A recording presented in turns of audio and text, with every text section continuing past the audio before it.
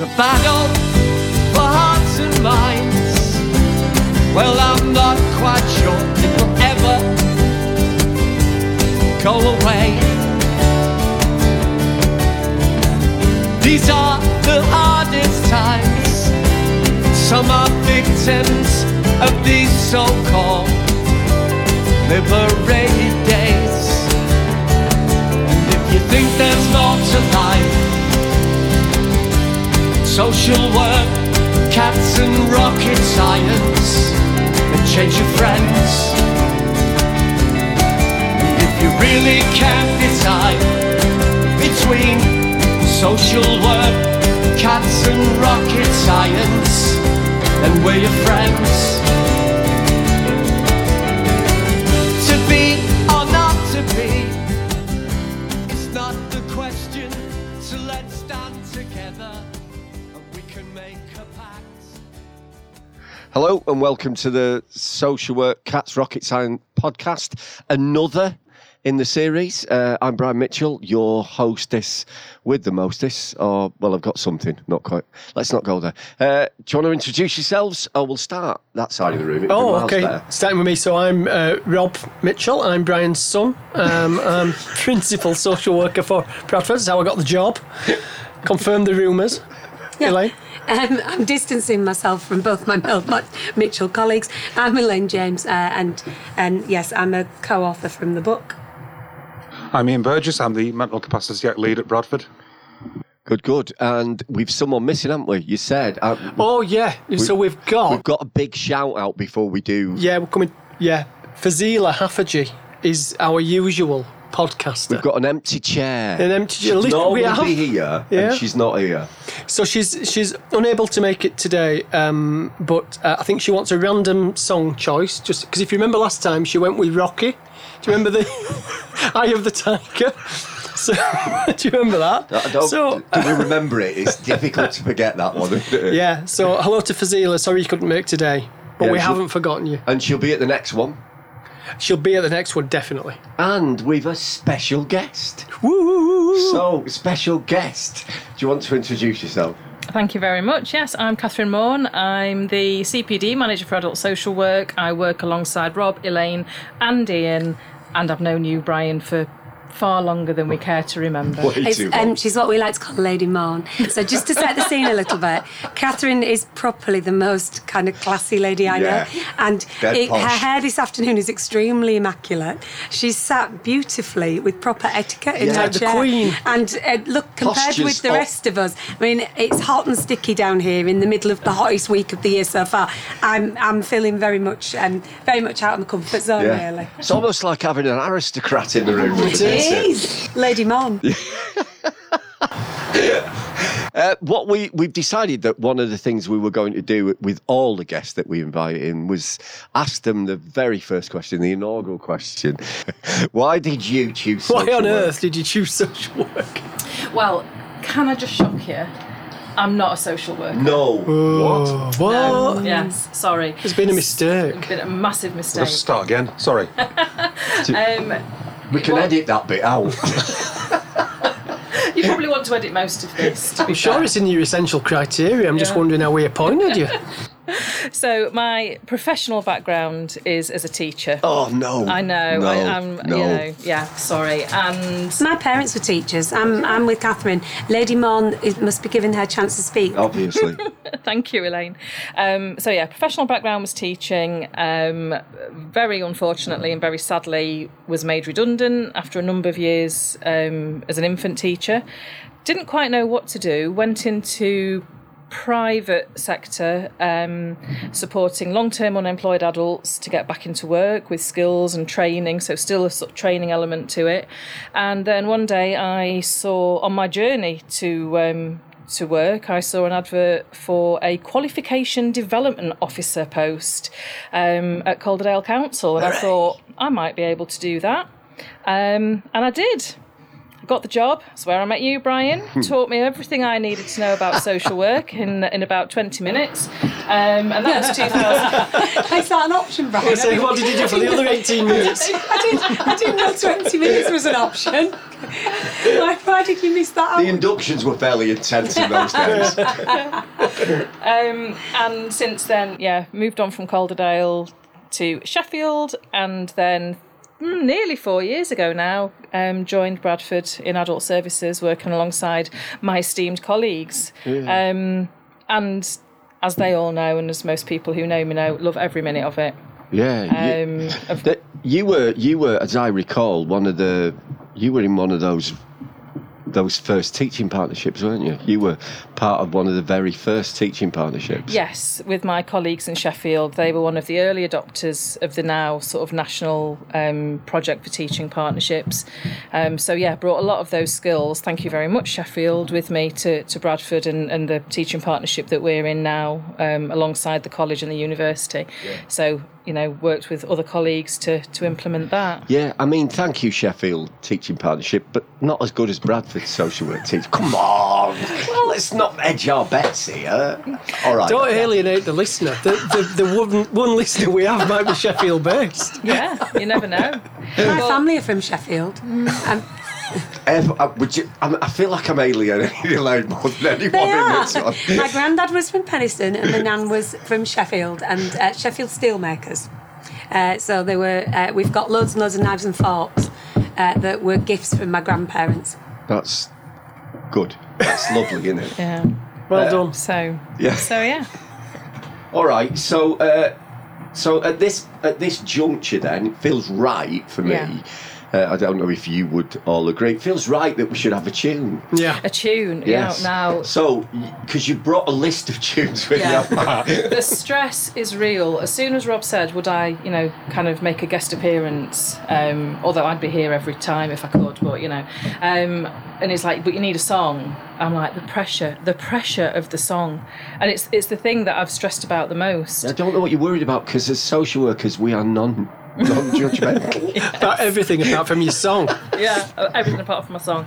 So I made a list, and those of you who know me, I'm organised, methodical. I like my lists and things, and I had to make a list of songs, and I actually only decided on the definite which one I was choosing earlier this morning. All right. Do you want to know what it is? Yes. Go, there's go. a lot of suspense building. I would love to hear, and I think this is challenging for Zila for Banger of the Year basing, and I would very much like everybody to rock out to Warren Zevon and Werewolves of London. Ow! I'm Best ever choice. seriously speechless. Best. I know. When I saw it on the list, I was like, Seriously speechless. Now, I love that song anyway. Tell us. I love it, but my husband would say that the only reason I like it is because it appeared in a certain film with a certain actor. Oh, okay. Can we name the film? You can have a guess if you want. You might know the actor, but yeah. Layer Cake. No. Oh, no, not that actor. Michael different J. actor. Fox. No. I was going to say, He's is not it a not wolf, Teenage though, is he? Werewolf? No. No, but he was in, wasn't he Teenage Werewolf? Teen Wolf. No. Teen Wolf. no, it's not that. Oh. And if I do get this wrong, I may have to check this before this goes out, but I'm sure. Yeah. It's the thing that's set in Scarborough, wherever it is. Oh, no. Unless it is. The country pub. I'm feeling this may be losing That's American momentum. Werewolf. American Werewolf in London. No, one of my other choices was Bad Moon Rising by Creedence Clearwater Revival, but I didn't go with that. I went with this. But this song is featured in the film The Colour of Money, starring Paul Newman and the absolute god that is Tom Cruise. Fab. This is Werewolves of London. Warren Zevon.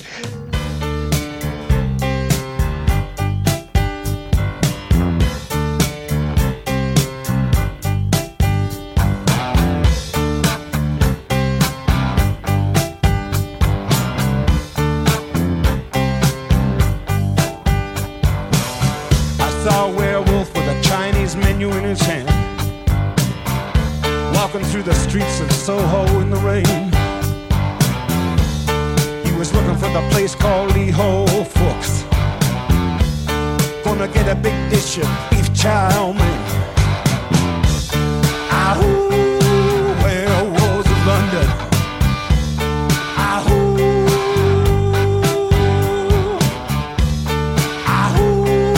Werewolves of London.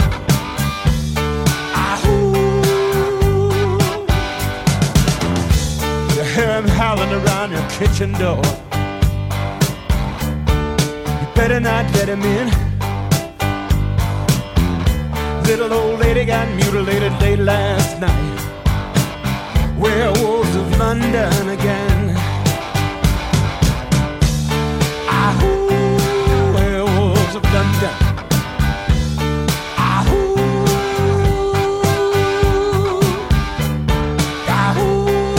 Werewolves of London.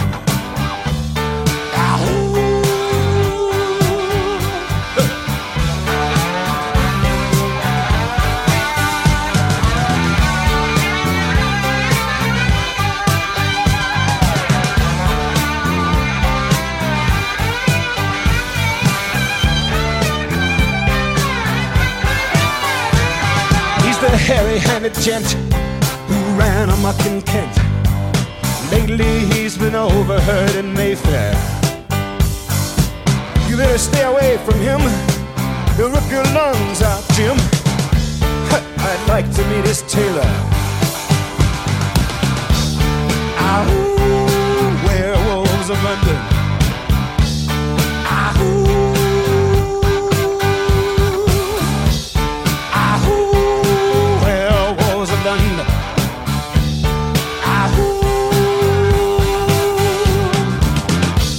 Well, I saw Lon Chaney walking with the Queen, doing the Werewolves of London. I saw Lon Chaney Jr. walking with the Queen, doing the Werewolves of London. I saw a werewolf drinking a pina colada at Trader Vic's, and his hair was perfect.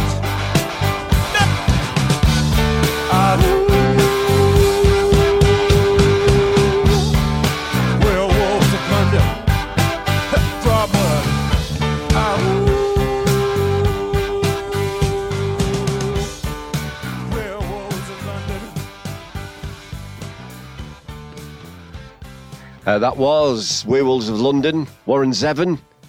Tune. I mean, I was Absolute never worried tune. about your choices. They didn't even make the shortlist, Brian. I wouldn't do that to you. I know. When you say they, let's not mention them. Let's not mention them. We're beyond that. He has another hit, doesn't he? Something about messing things up. My stuff is misplaced. Go and check that out. We were going to chat about safeguarding. The theme for this podcast was safeguarding, I do believe. Well, I think we can start well with a segued link from Werewolves of London on the theme of safeguarding, because werewolves, vampires, all that, the Bram Stoker connections that you were talking about, and I just think there's quite an interesting link across there to what becomes the single most important feminist issue around safeguarding, which is young women's right to have sex. Okay. I mean, I'm trying to make the link, I'll be honest. I'm all right with what you're saying. The link, I'm lost with. I'm not. It doesn't matter what I think. You read that literature properly, and then it'll be extremely clear to you why it's relevant. Yeah, nearly all that literature's around violations of women's rights and about. I love that. Yeah. I absolutely love. You know what? It's only when you think about the subtlety of that that you're right. Of course, women are demonised as witches, whereas men are powerful beings who come in and penetrate and violate women's bodies. I mean, it's a really interesting way of thinking about it, isn't it? Yeah. Very uncomfortable, the language as well. I wouldn't be knowing about that. It's got very warm in here. No, I absolutely take your point. Although, I've got to be honest, doesn't matter which Dracula you pick, never really a fan of any of the actors that chose to The most that weird role. one was, did you see the remake that they did? Was really recently where it was a BBC production of Dracula. Oh, who was that? Yeah. Oh God, that's Very straight. He looked like your dad, not your Yes, he your did dad. look like- I didn't well, mean to him. be fair, he looked like my dad when he was somebody's growing dad. up. Yeah, he didn't look like somebody's Dracula. dad. No, he just looked like a bloke that had been out at the No, pub. Gary Oldman looked like the perfect Dracula. While we're talking about kind of film stars, that was what you imagined Dracula to look like. That would be the thing. So Here's an interesting fact, right? Gary Oldman and Gary Newman separated by about 14 days, birthdays. And both called Gary. Newman was born for... No, Gary Oldman is younger than Gary Newman. Gary Is it? Oldman, okay. Yeah. Well, we are talking to I was going to put on a Newman T-shirt today, but now Newman means something else, like the adverts on telly. Oh, yes. So, I didn't want to Google it. Yes. Is this a safeguarding issue? It could be. So, I don't want to walk around with a T-shirt that says Newman on it, because it looks like I'm advertising a certain product. It's all relevant because it's that idea of kind of safeguarding being really socially constructed. So what do we mean by keeping people safe? It's a really cultural thing, safeguarding, actually. I mean, obviously, that's the... You look at kind of different cultures and different communities and different interpretations of what the boundaries are around safe and safety, and how we manage risk and how we work with people to own their own risk. Yeah. To what extent do we think that what we're here to do is to protect and defend and, close all the curtains to keep the witches out on a night and burn them at the stake if we find these women who stray and demonise them. They're kind of really interesting questions about kind of why is it such a taboo subject? Why are we so worried about women who are old enough to give consent? So that's a really important first step. And around where the bar lies. It's relevant at the moment, Ian, isn't it? Because there's some really interesting case law going through the High Court about redefining and retesting where the barrier sits. The barriers around consent to sexual relations is a really complex area of law, and it's currently being tested again in the courts, isn't it?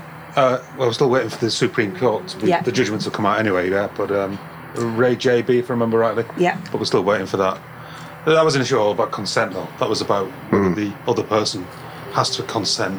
So it's not just about a person being a thing who can either consent to sex or not. It's about the person actually making a decision and engaging in it in sexual relations. And that means the other person consenting as well, and the other person having capacity to consent, which that's the bit that alarms me. Yeah. Because you start talking about people understanding the other person's got to have capacity to consent to sex. Well, most people who, in general, in the public, don't know what capacity means. No. So you have to, but we're waiting for it to be published on Bailey, so it's not out yet. The judgment. So it was in the Supreme Court, though. Was it on the 15th? Was it when's the 15th? Can't remember. I don't know. Well, it's interesting. This is why it's a big dilemma for the court. It's the thing that they, on the one hand, the court, they don't want to come crashing into the private lives of people by setting the bar too high and saying these are the rules. And also at the same time, they recognise that it's a visceral decision. It's just something that you can't be there with a pen and paper doing an assessment. No, but that's the thing for me, because that's kind of my issue with safeguarding, is that othering that goes with it. So for us outside of health and social care, who might go to the pub and might have loads to drink and might end up in a sexual relationship, there isn't any police there. The safeguarding police within health and social care, I think, is the where the othering kind of starts and finishes, really, and that's my problem with sexual mess, because it's trying to do too much for too few people, and in the end, it's kind of we've all got kind of caught up in a bit of a spider's web. So I think from my first experience of kind of adult safeguarding, or when kind of risk and things like that in social work became badged as adult protection and safeguarding, were kind of back in kind of 2000, No Secrets, and I think that was probably a well-intended direction for us to go down. And then I just think that we kind of lost our way. I think one of the first things that we did, because it was new in adults in terms of making it outside of elder abuse, as it was called, it was the first time we began to categorise abuse of adults, is that I think because we didn't know what we were doing, we went down a children's model because we thought that must be right. Well, it isn't right for a start off, and there's lots of real huge distinctions between children's legislation and adults' legislation. So I think that kind of put us down the wrong path to start with. And then we began to kind of follow it or put slogans alongside it. So we'd say things like, safeguarding is everyone's business in adults. Well, no, it isn't. If you're involved in any part of supporting anybody who's been abused in health and social care, you know that's really unhelpful, that kind of language. But I think it's kind of fed in to this thing that actually safeguarding in adults is everybody's business. Therefore, regardless of anybody's role, knowledge, insight into a particular situation that's occurred, everybody feels that it needs to be reported and it needs to kind of be made a thing of. And the real kind of problem that I have with safeguarding is that the reports that are made about safeguarding go to the local authority in the first instance. Now, if the example, I think we gave this on Twitter a few weeks ago, if somebody were to thump you on a bus, you'd be likely to phone the police. If someone were to thump you and you were sat with a carer because you're on your way to a health and social care setting, you'd be likely to phone the local authority. And in terms of that kind of rights-based stuff and that natural justice stuff, it starts there for me. The othering starts there for me. But I don't blame people who were caught up in all this, because I just think it's 20 years of a mess. And that's where we're at. Yeah, I would offer that it probably needs to go further back than that, because I'm not sure I fully understand what safeguard the word. I'm not sure that the word helps. No. I think we've got that wrapped in using that word, that it's sort of that as a term of explaining what we do, that it's become. It feels like quite an elitist thing. So, probably going to say something that's not going to be popular, but some social workers seem to thrive on the idea of safeguarding. That blue light thing seems to... Rescuing. Absolutely. That bit about get in quickly and save people. There's that bit, but then there's this other bit about... We did a bit of work, a comparative work with some students in Norway, and they didn't know what safeguarding was. It's not a term that they would have used. There's a whole different way of explaining risk and staying safe. And I like that bit. I like the bit about let's not use language that's alarmist, but I can't remember either. Well, it comes out of that idea, doesn't it, that you can manage risk. Whereas people are humans, so can you manage people in that way? And that you can, the kind of technical rationality of the idea that you can manage anything anywhere. This idea that somehow you can kind of grind it down and categorise it and decide that if you tick X, Y, Z, and that is now people work. It's not a particularly human way of thinking about people and about what drives and motivates them. And if anything, I suppose what sticks in my head is you run the risk of making people less safe. Yeah, but there is something here about a person's right to choose, isn't there? If we're not careful, we will spiral out of control with loads of negative things about staying safe and safeguarding. Yeah. But I suppose the antithesis to that is freedom of choice, the right to make decisions that others see unwise, and to allow yourself to explore that temptation is a positive thing in life. Oh, I love this. So I'm going to push you on... I'm going to push you then on your right to choose a song. Oh, well, you see, there's only one possible song that could follow from that, and it is properly one of my top 5 of all time. Heaven 17, Temptation. No. Love it. Oh, my God. And it's got the Sheffield link. Yeah, let's keep the Sheffield link in. Yeah, we're committed now. We're committed to the Sheffield link. I'm sorry, but my family... Ian's going to have to think something from the Full Monty when it gets to his choice. If you could think of a tune, though, Ian, not the dancing. Don't be doing the Full Monty. Yeah. This is Heaven 17 and Temptation. I've never been closer. I tried to understand that certain feeling carved by another's hand. Oh, but it's too late to hesitate. We can't keep on living like this. Leave no track. Don't look back. Temptation.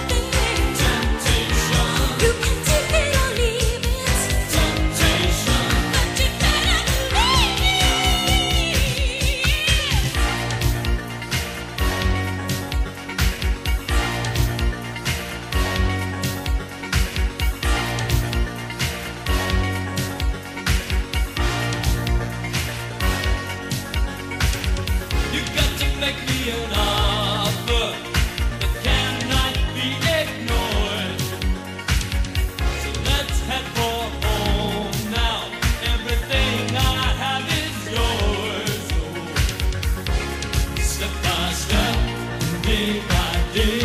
Every second counts, I can't break away.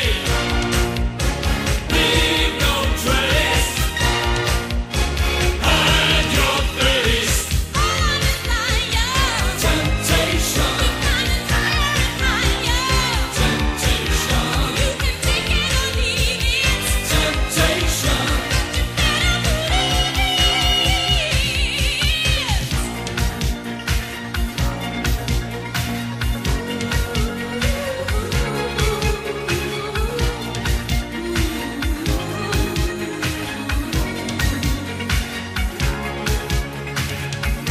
Step by step and day by day, every second counts. I can't break away. Keep us from temptation. Keep us from temptation. Lead us not into temptation. All I desire, Temptation. climbing higher and higher. Temptation. Adorable creatures Temptation. with unacceptable features. Temptation. Trouble is coming. Temptation. It's just the high cost of loving. Temptation. You can take it or leave it, Temptation. but you better believe me. You got to make me an offer that cannot be ignored. So let's head for home now. Everything I have is yours. Step by step, day by day, every second counts. I can't break away. Leave no trace. Hide your face. Trying to find it, Temptation. you got to get up behind it. Temptation. Put your dive in the hot spot, Temptation. but it's a million to watch out. Temptation. You think that you're right now, Temptation. you're gonna face it tonight now. Temptation. Ooh, give me a breakdown, Temptation. because it's time for a straight now.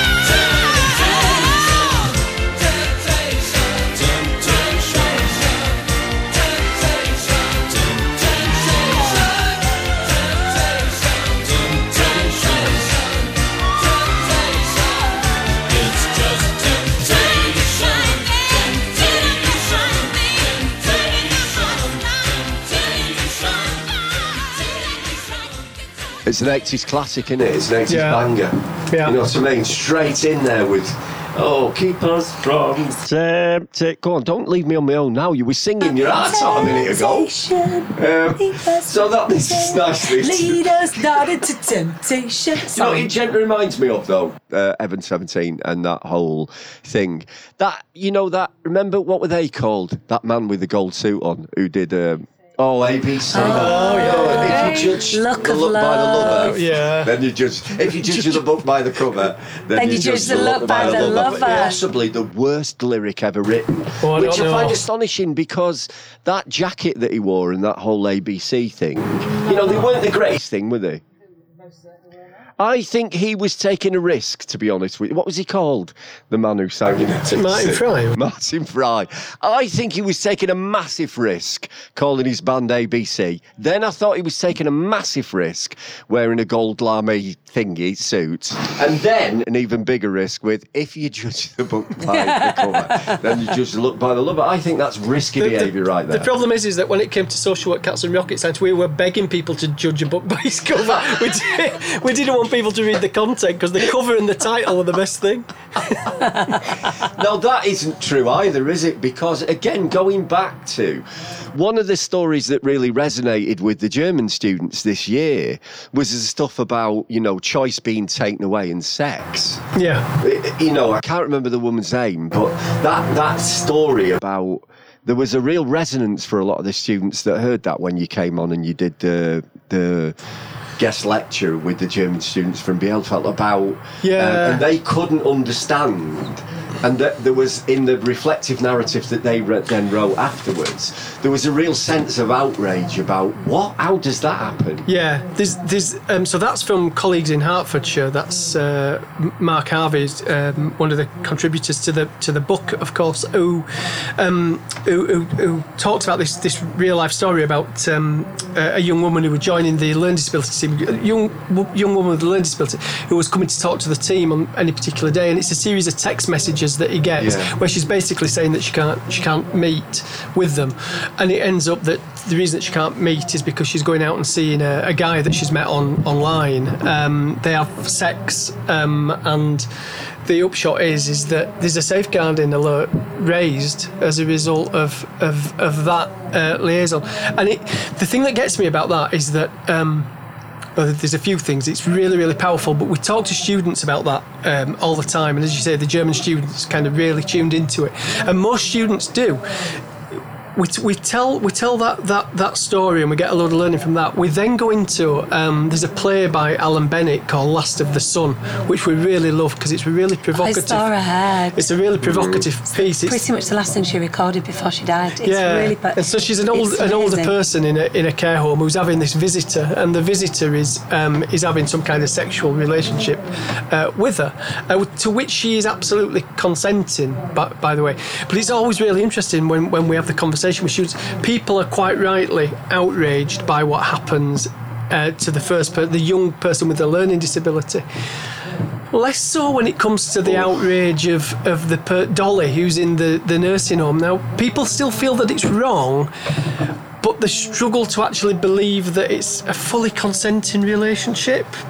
And I always find that kind of dead interesting. I always say to students, I really want you to be outraged by both, because they're both an absolute abuse. The fact that we're not outraged by the fact that we can't actually comprehend somebody in a nursing home having any kind of sexual relationship. So we're not in that sense though. We're not redefining age, are we? We're still traditionally what I think is really interesting about the age stuff is this bit about retirement and 65, or 68 or whatever age it now is.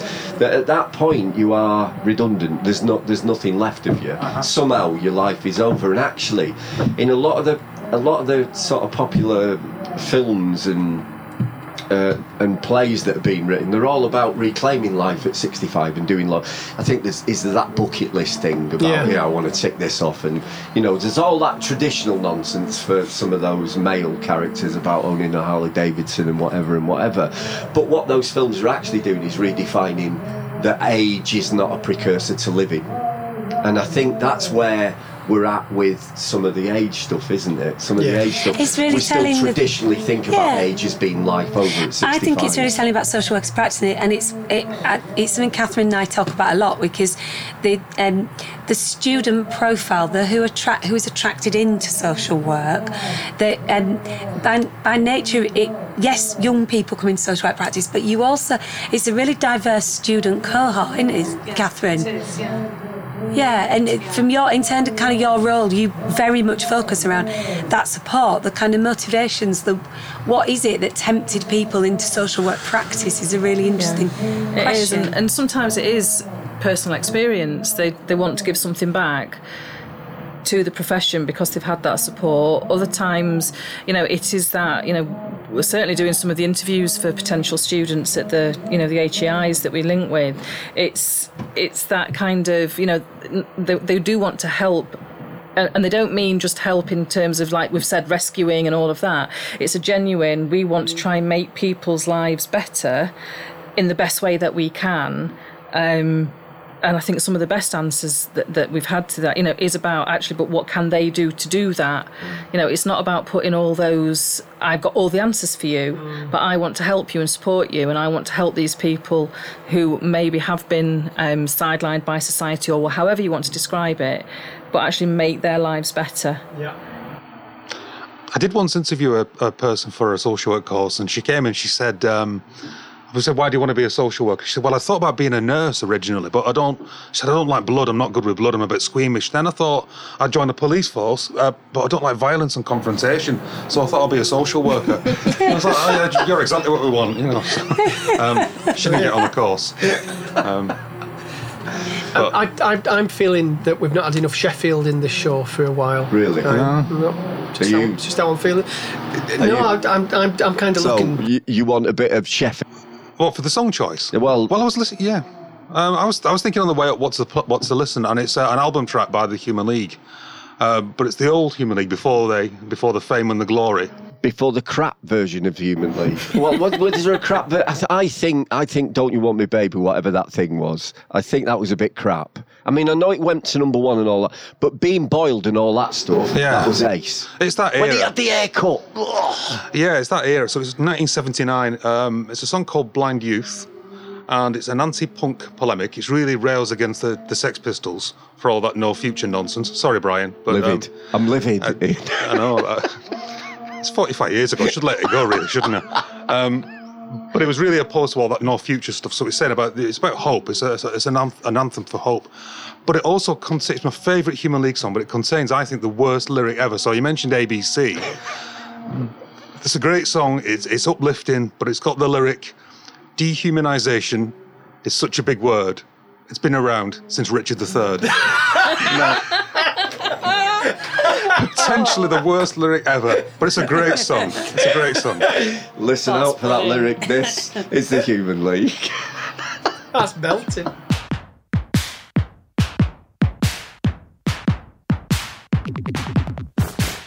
No future, they say, but must it be that way?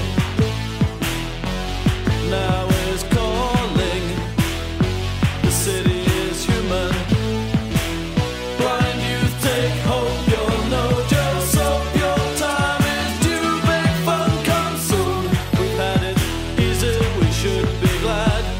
High-rise living's not so bad. Blind youth, take hope, you'll know just hope your time is due. Big fun come soon.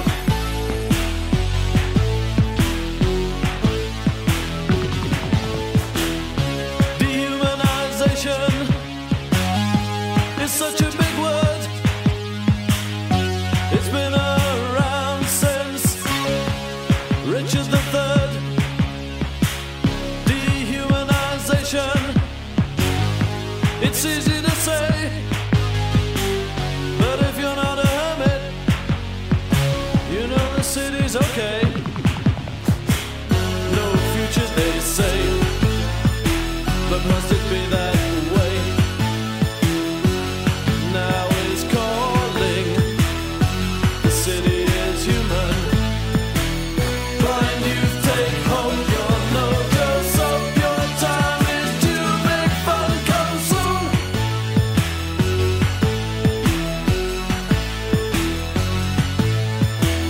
Blind youth, take hope, you'll know just hope your time is due. Big fun come soon.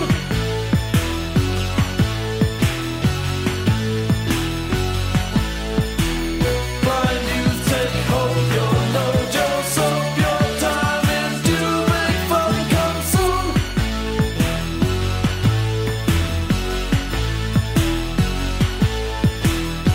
We've had it easy, we should be glad. High-rise living's not so bad. Blind youth, take hope, you'll know just hope your time is due. Big fun come soon. Blind youth, take hope, you'll know just hope your time is due. Big fun come soon. Blind youth, take hope, you'll know just hope your time is due. Big fun come soon.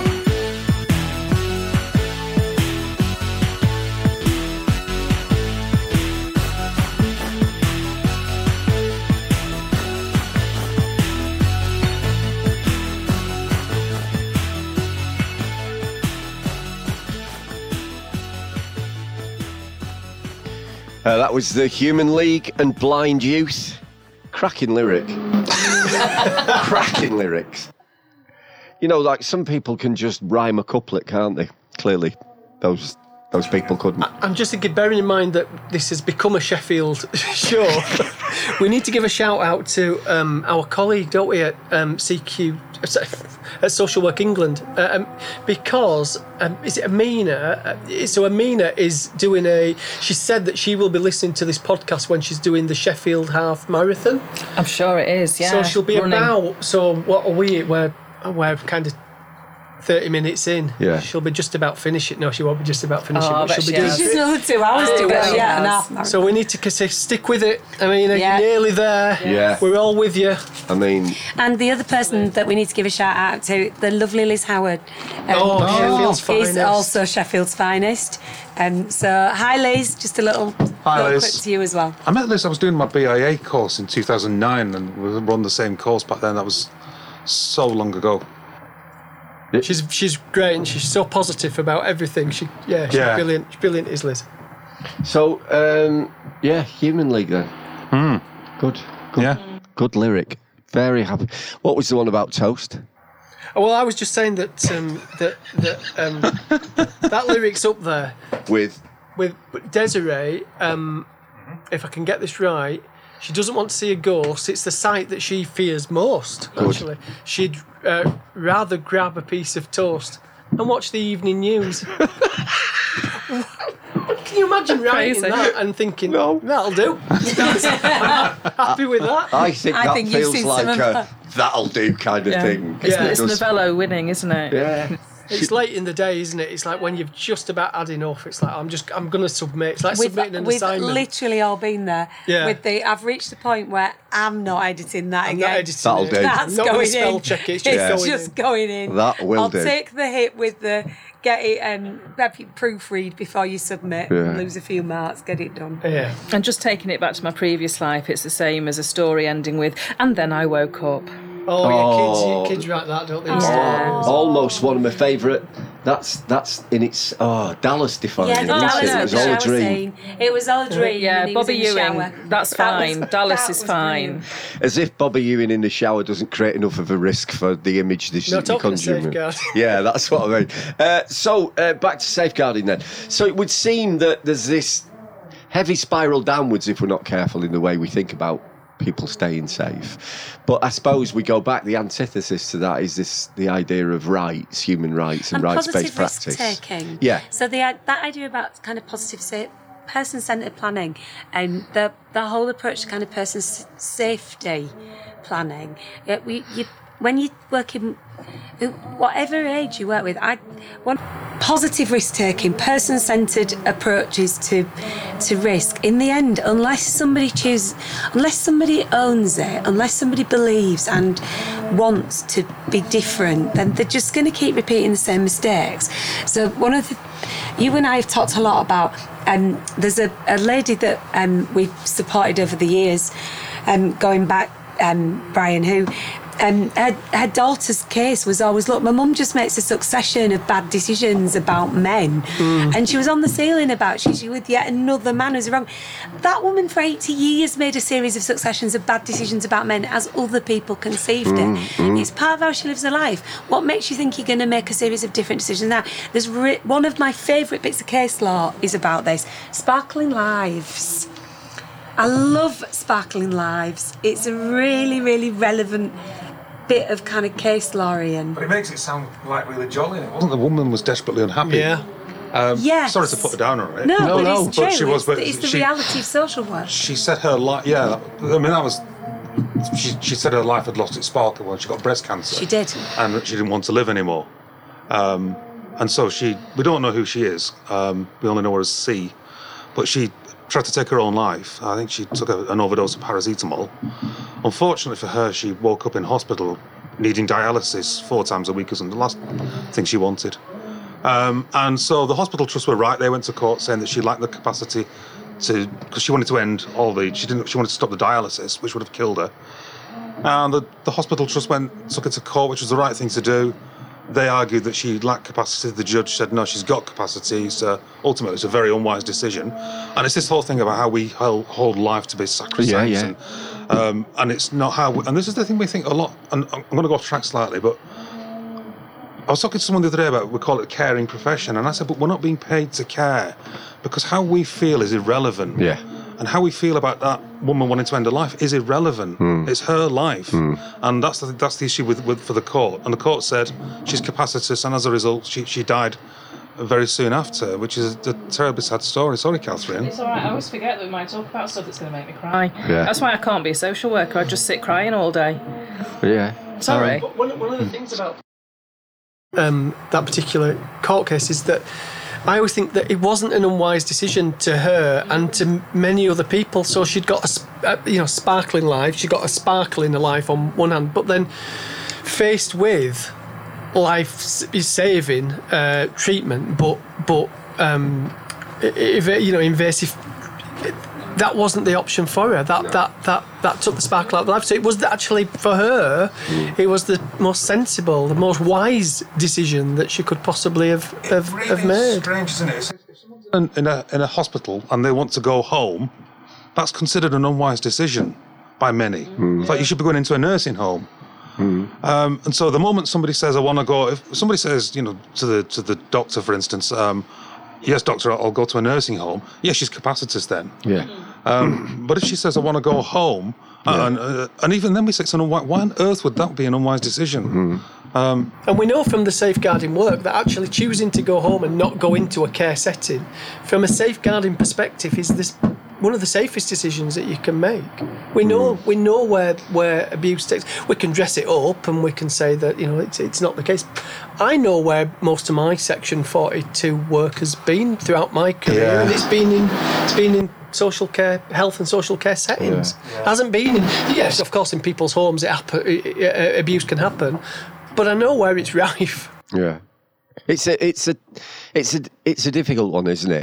And the more you discuss risk and staying safe, the more you realise you're up against that it feels to me the climate in terms of morality has leapt so far right that those discussions about someone taking their own life and the right to take their own life, they were difficult before, but I reckon now they're even more difficult because of this leap towards the right about life and the sanctity of life and all those discussions that they're having in America about, pro-life and all that business. They feel to have filtered down into a lot of the discussions we have, I think. It feels that way to me. So the morality of it becomes quite critical in terms of a balanced dialogue or an unbalanced dialogue. Trying to navigate all this. Yeah. It's incredibly difficult, especially when they get the pressure off other people. So if you don't do this to this, if you don't put this person in care, on your head be it, I'll be going to the press. And for a social worker to do that, to stick their head above the parapet and to actually really stand by the person and say, this is what the person wants, I'm going to advocate with and for that person. Yeah. To do that against all that flack is really, really difficult, I think. It's a big deal, and I see some new social workers who are absolutely cracking with it. They're unfazed by it. They're just so centred on the individual, and they know the law. And this is the thing: if it's legal, lawful practice, you've got nothing to worry about, really. Yeah. You got a defensible position if you follow the law. It's when you start doing the opposite. It's when you start doing what someone else has told you to do. Yeah. Because again, we get this quite a bit, don't we?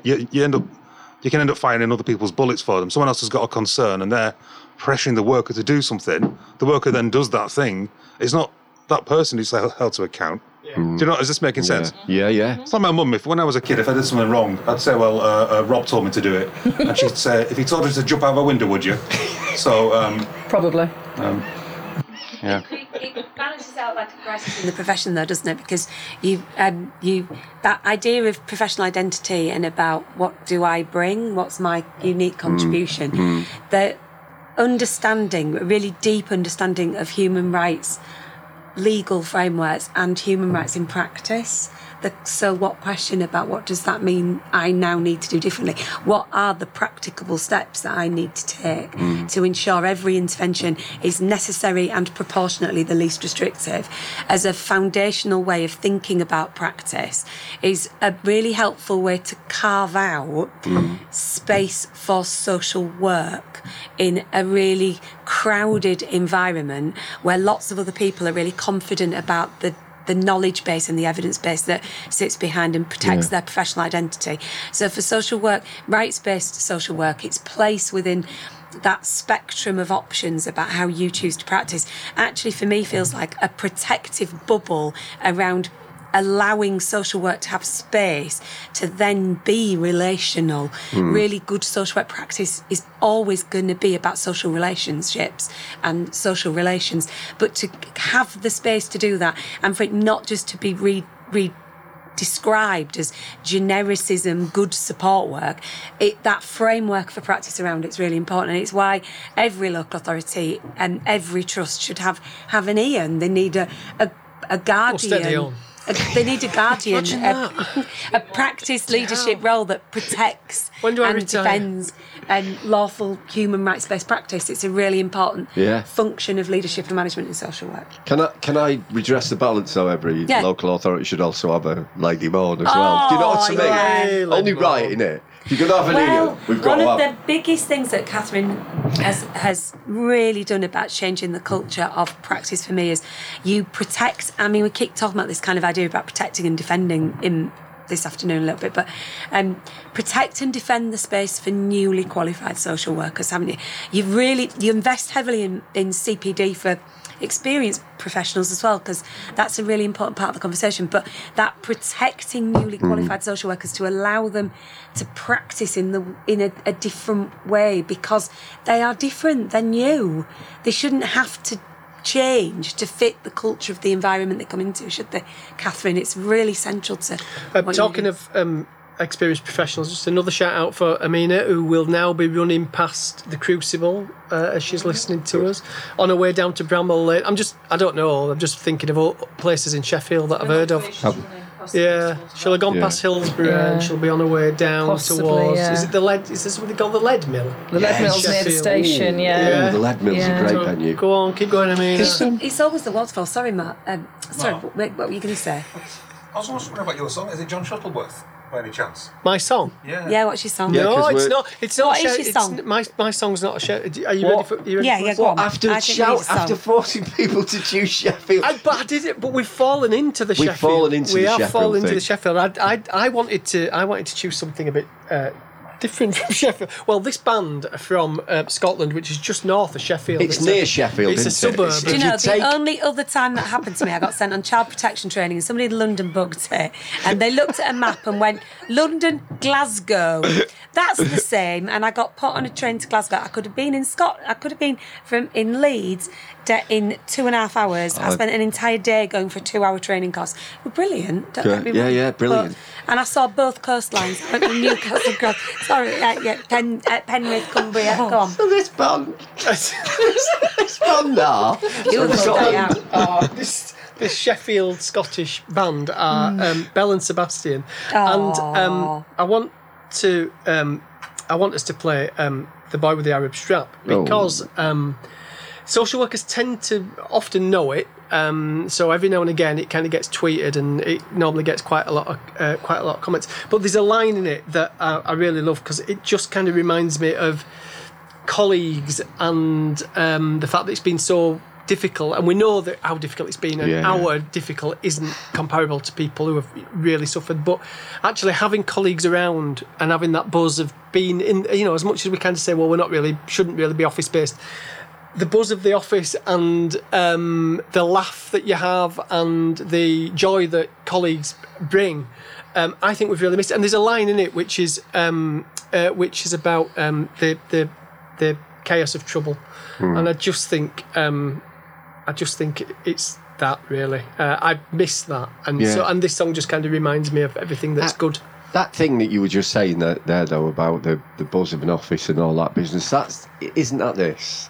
Isn't that this why we like doing really? the That bit podcast. about just getting together and whilst we've been talking about social work, we've also been talking about loads of other stuff, and it gives you a sense of identity It's and about belonging. ethical and it's about the culture of practice. When you find that you sat amongst colleagues who talk cases the way that Ian and Rob and Catherine talk about people and humanity, then there's a ethical nature to that debate and a testing of values, which is really central to what elevates it from good support work into being professional social work. Yeah. Yes. I was listening to the last one of these, and I was driving basically up and down the M1 to visit my mum, and I had that massive, overwhelming, like, I want to be in a room with those people again. Yeah. Really, honestly, I'm just like. And now you're here, you're thinking, now I'm here, 10 I'm minutes thinking, and I'm gone. Good Lord. Gin o'clock. Never again. Yeah. Oh, yeah. It's the first time we've met since March 2020. It is, Ian, yeah. First time. Yeah. So it is that weird. It was that overwhelming. I want to be sat like we used to be, having a chat, having a laugh, taking the mick out of Ian, you know. Because we used to sit opposite each other. We did. Good. Well, Yes, Bit Colour My far Life away. with a Case of Trouble, Brian, please. this is Belle and Sebastian.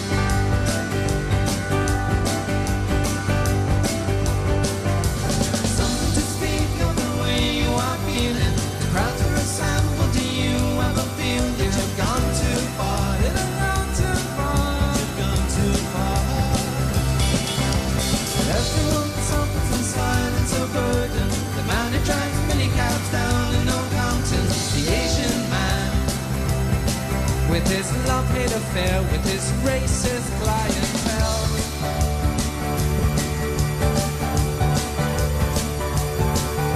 The centralization in you is a must as you stagger about, making you be with your lewd and lascivious foes.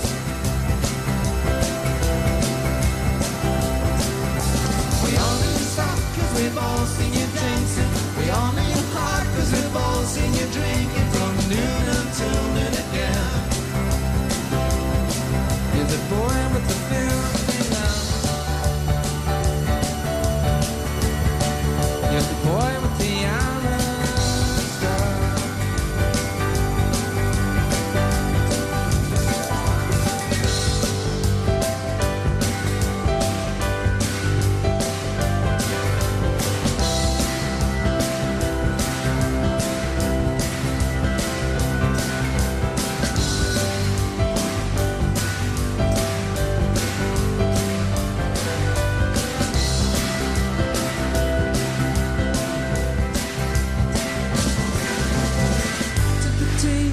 pictures from the shelter shop. Comic celebrity takes a backseat, a cigarette catches and sets off the smoke alarm. What did you make of the cool set in London? You're constantly updating your parade with your 10 biggest wanks. She's a waitress, she's got style. Sunday bath time could take a while. She's got style. Sunday bath time could take a while. You're the boy with the iron strap.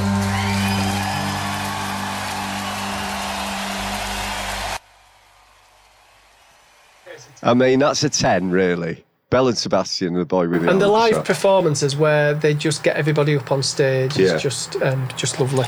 Catherine, you were saying you think that's the theme music to... I think it was used as the theme music for a Channel 4 programme a number of years ago called Teachers. Oh, God, I know, Teachers. sorry, but it was good. It was irreverent, and it was a really, really good programme. Those educationalists are the worst, aren't they? Yeah. Well, my parents are teachers. But it might. We just put a line in the sand here. How about? Are they called Belle and Sebastian? No, they're not called Belle. But they were teachers. I am prepared to be corrected on that, though. It may not. It was definitely Belle and Sebastian. My dad was born ditty. in Sheffield, and his cousin used to push him up the hills in Sheffield when he was a child. Auntie, Val and Sid. I thought we were about to go into a so it could be the theme music from Teachers, the Channel 4 series. Yeah. It could have been. It could have been that feature I track. can't Google because I've had to turn my phone off and everything, like professional, recording studios and all that. Well, but, being professional, eh? yeah, that would be a first, wouldn't it, Brian? You're talking to the wrong person. Safeguarding them. So the thing that I found dead hard about safeguarding and that bit about human rights, particularly the human rights thing, the thing that I found dead hard over the last 6 months is I like human rights and I like human rights-based practice a dead lot. I like it a dead lot. Yeah, apart from when you've then got to apply it to your own family. When you then have to live and breathe that with a member of your own family who's making not unwise decisions, but decisions that you fundamentally agree with, and you should leap in and go, no, this is what's actually going to happen. But so I've found it dead hard over the last few months about being somebody's son and then equally being a social worker, both of which would have sparked off that human rights thing. But I've got to be honest with you, that dilemma about my mum making what I would consider to be not unwise decisions, ridiculous decisions, and ultimately where that's took us, but her absolute right to make those decisions, that tension between rights and being a son emotionally connected has just been the worst shizzle I've ever been through, to be honest. Yeah, I think it's what I said to social workers quite a lot is about with relatives is we've got to recognise it. Yeah. We've got the law, and the law applies to us, but it doesn't apply to them necessarily. In fact, it doesn't. But I always said to people, I said, look, you love this person. I don't love that person. I'm a social worker. I'm coming into your life as a guest. You've been with that person for 18, 20 years, what have you, and you love them. And I knock off at 5 o'clock. You're with it round the clock. And I try and sometimes try to get to social workers to see that when they're talking to relatives, to not be, this is the law and this is what you must do. It's like, we need to be a bit more understanding about what other people are going through. But, yeah. That's the essence of social work, and that's where safeguarding, as it stands at the moment, particularly with local authorities, that's where I think it's lost its way. I never really found its way because I think that we focus on the person who's done the thing. quite a lot. Our role, actually, as social workers is 100% about the person who might be the victim of abuse or might not be, but our role is with the person.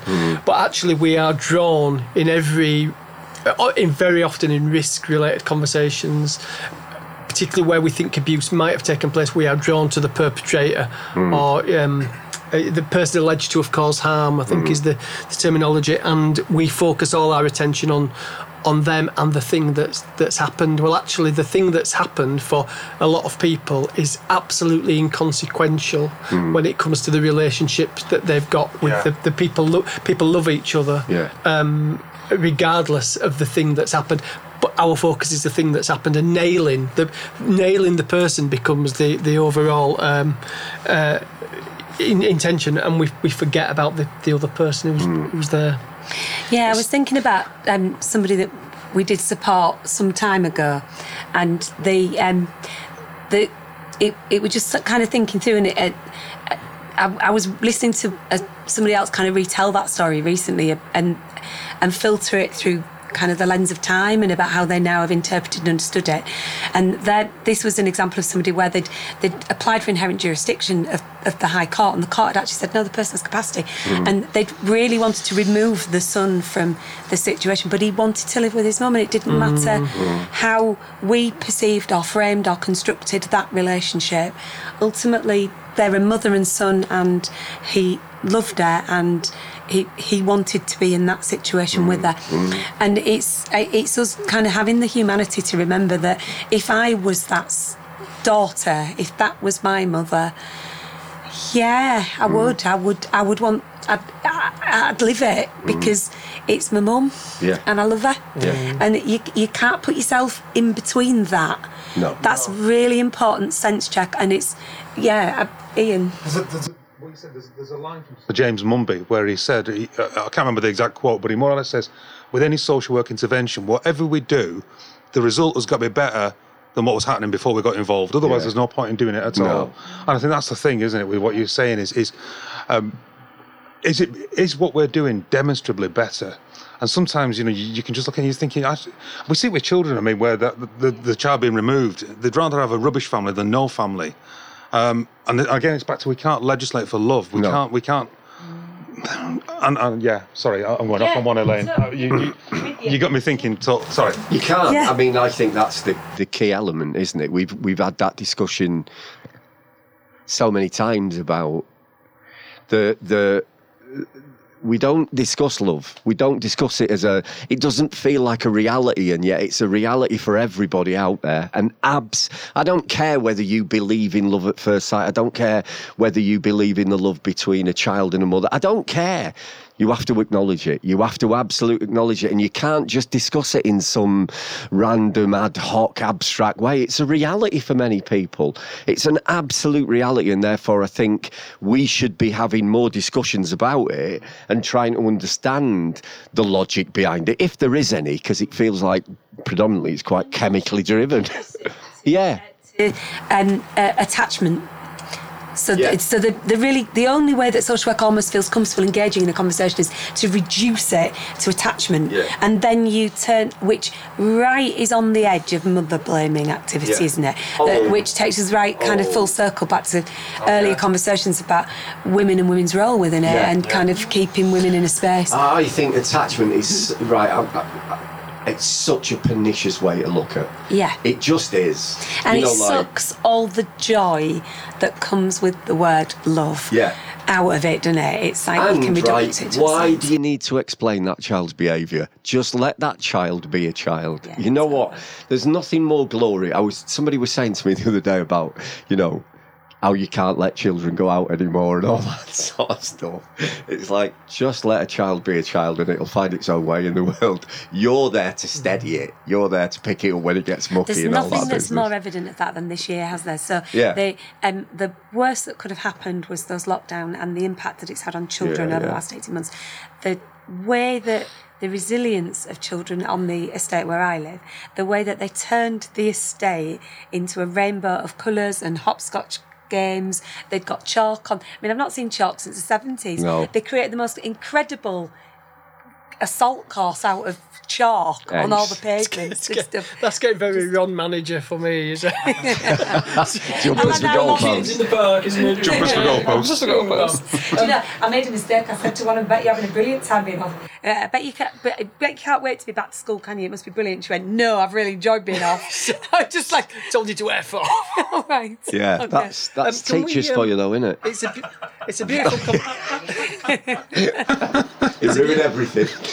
It's a beautiful conversation, but can we take it back to Sheffield and Yes. give a final shout out to our colleague, Who is hopefully at this point crossing who the I line. believe is running through Broome Hall, Orchard Square, Norfolk Park, and Netherthorpe. I've just googled Blimey, it. that was quick. I mean, that's a flash gone right there, hasn't it? Nothing sounds more Sheffield to me than Netherthorpe. I think that's, There's Grenoside just on the outskirts. yeah, which sounds like genocide, doesn't it? Yeah. Affectionately known as Genocide, and Genocide. yeah, there is. Oh. Well done, Amina. Well done, Amina. And she has done an amazing job, Terry. Well done. Well done, Amina. Congratulations. And hopefully going to be with us for one of these future podcasts as well. Yeah, which she's would be a lovely. guest, Yeah, which would be dead lovely. Yeah. I suppose that's it then, is it? It's your song, Brian. You need to play us out. I do need to play it out, so I'm going to choose. I do this every time, don't I? I can't keep it together. Sheffield related. It is Sheffield related. It's Roy Orbison. Okay. So it's a bit like Sheffield. I'm going to play Blue Bayou by Roy Orbison. I'm going to dedicate this to Joan Mitchell, my mum, because it's the right thing to do. Wherever you are, mum, I love you. I'll see you soon. Oh. And What was the song called, sorry, Brian? it was Roy Orbison and Blue Bayou. And we will see you all next time. Thanks for listening. Do you all want to say goodbye? But thank you to Catherine. She's brought a sense of something, an occasion for this. I've loved having you. Podcast.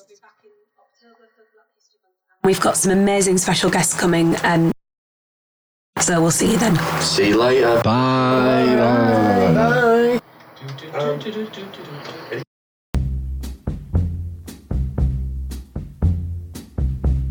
I feel so bad, I've got a worried mind. I'm so lonesome all the time. Since I left my baby behind on Blue Bayou.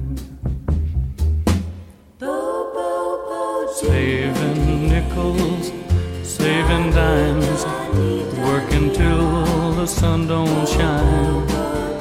Looking forward to happier times on Blue Bayou. I'm going back someday, come what may, to Blue Bayou, where you sleep all day and the catfish play on Blue Bayou. All those fishing boats with their sails afloat, if I could only see that familiar sunrise through sleepy eyes, how happy I'd be.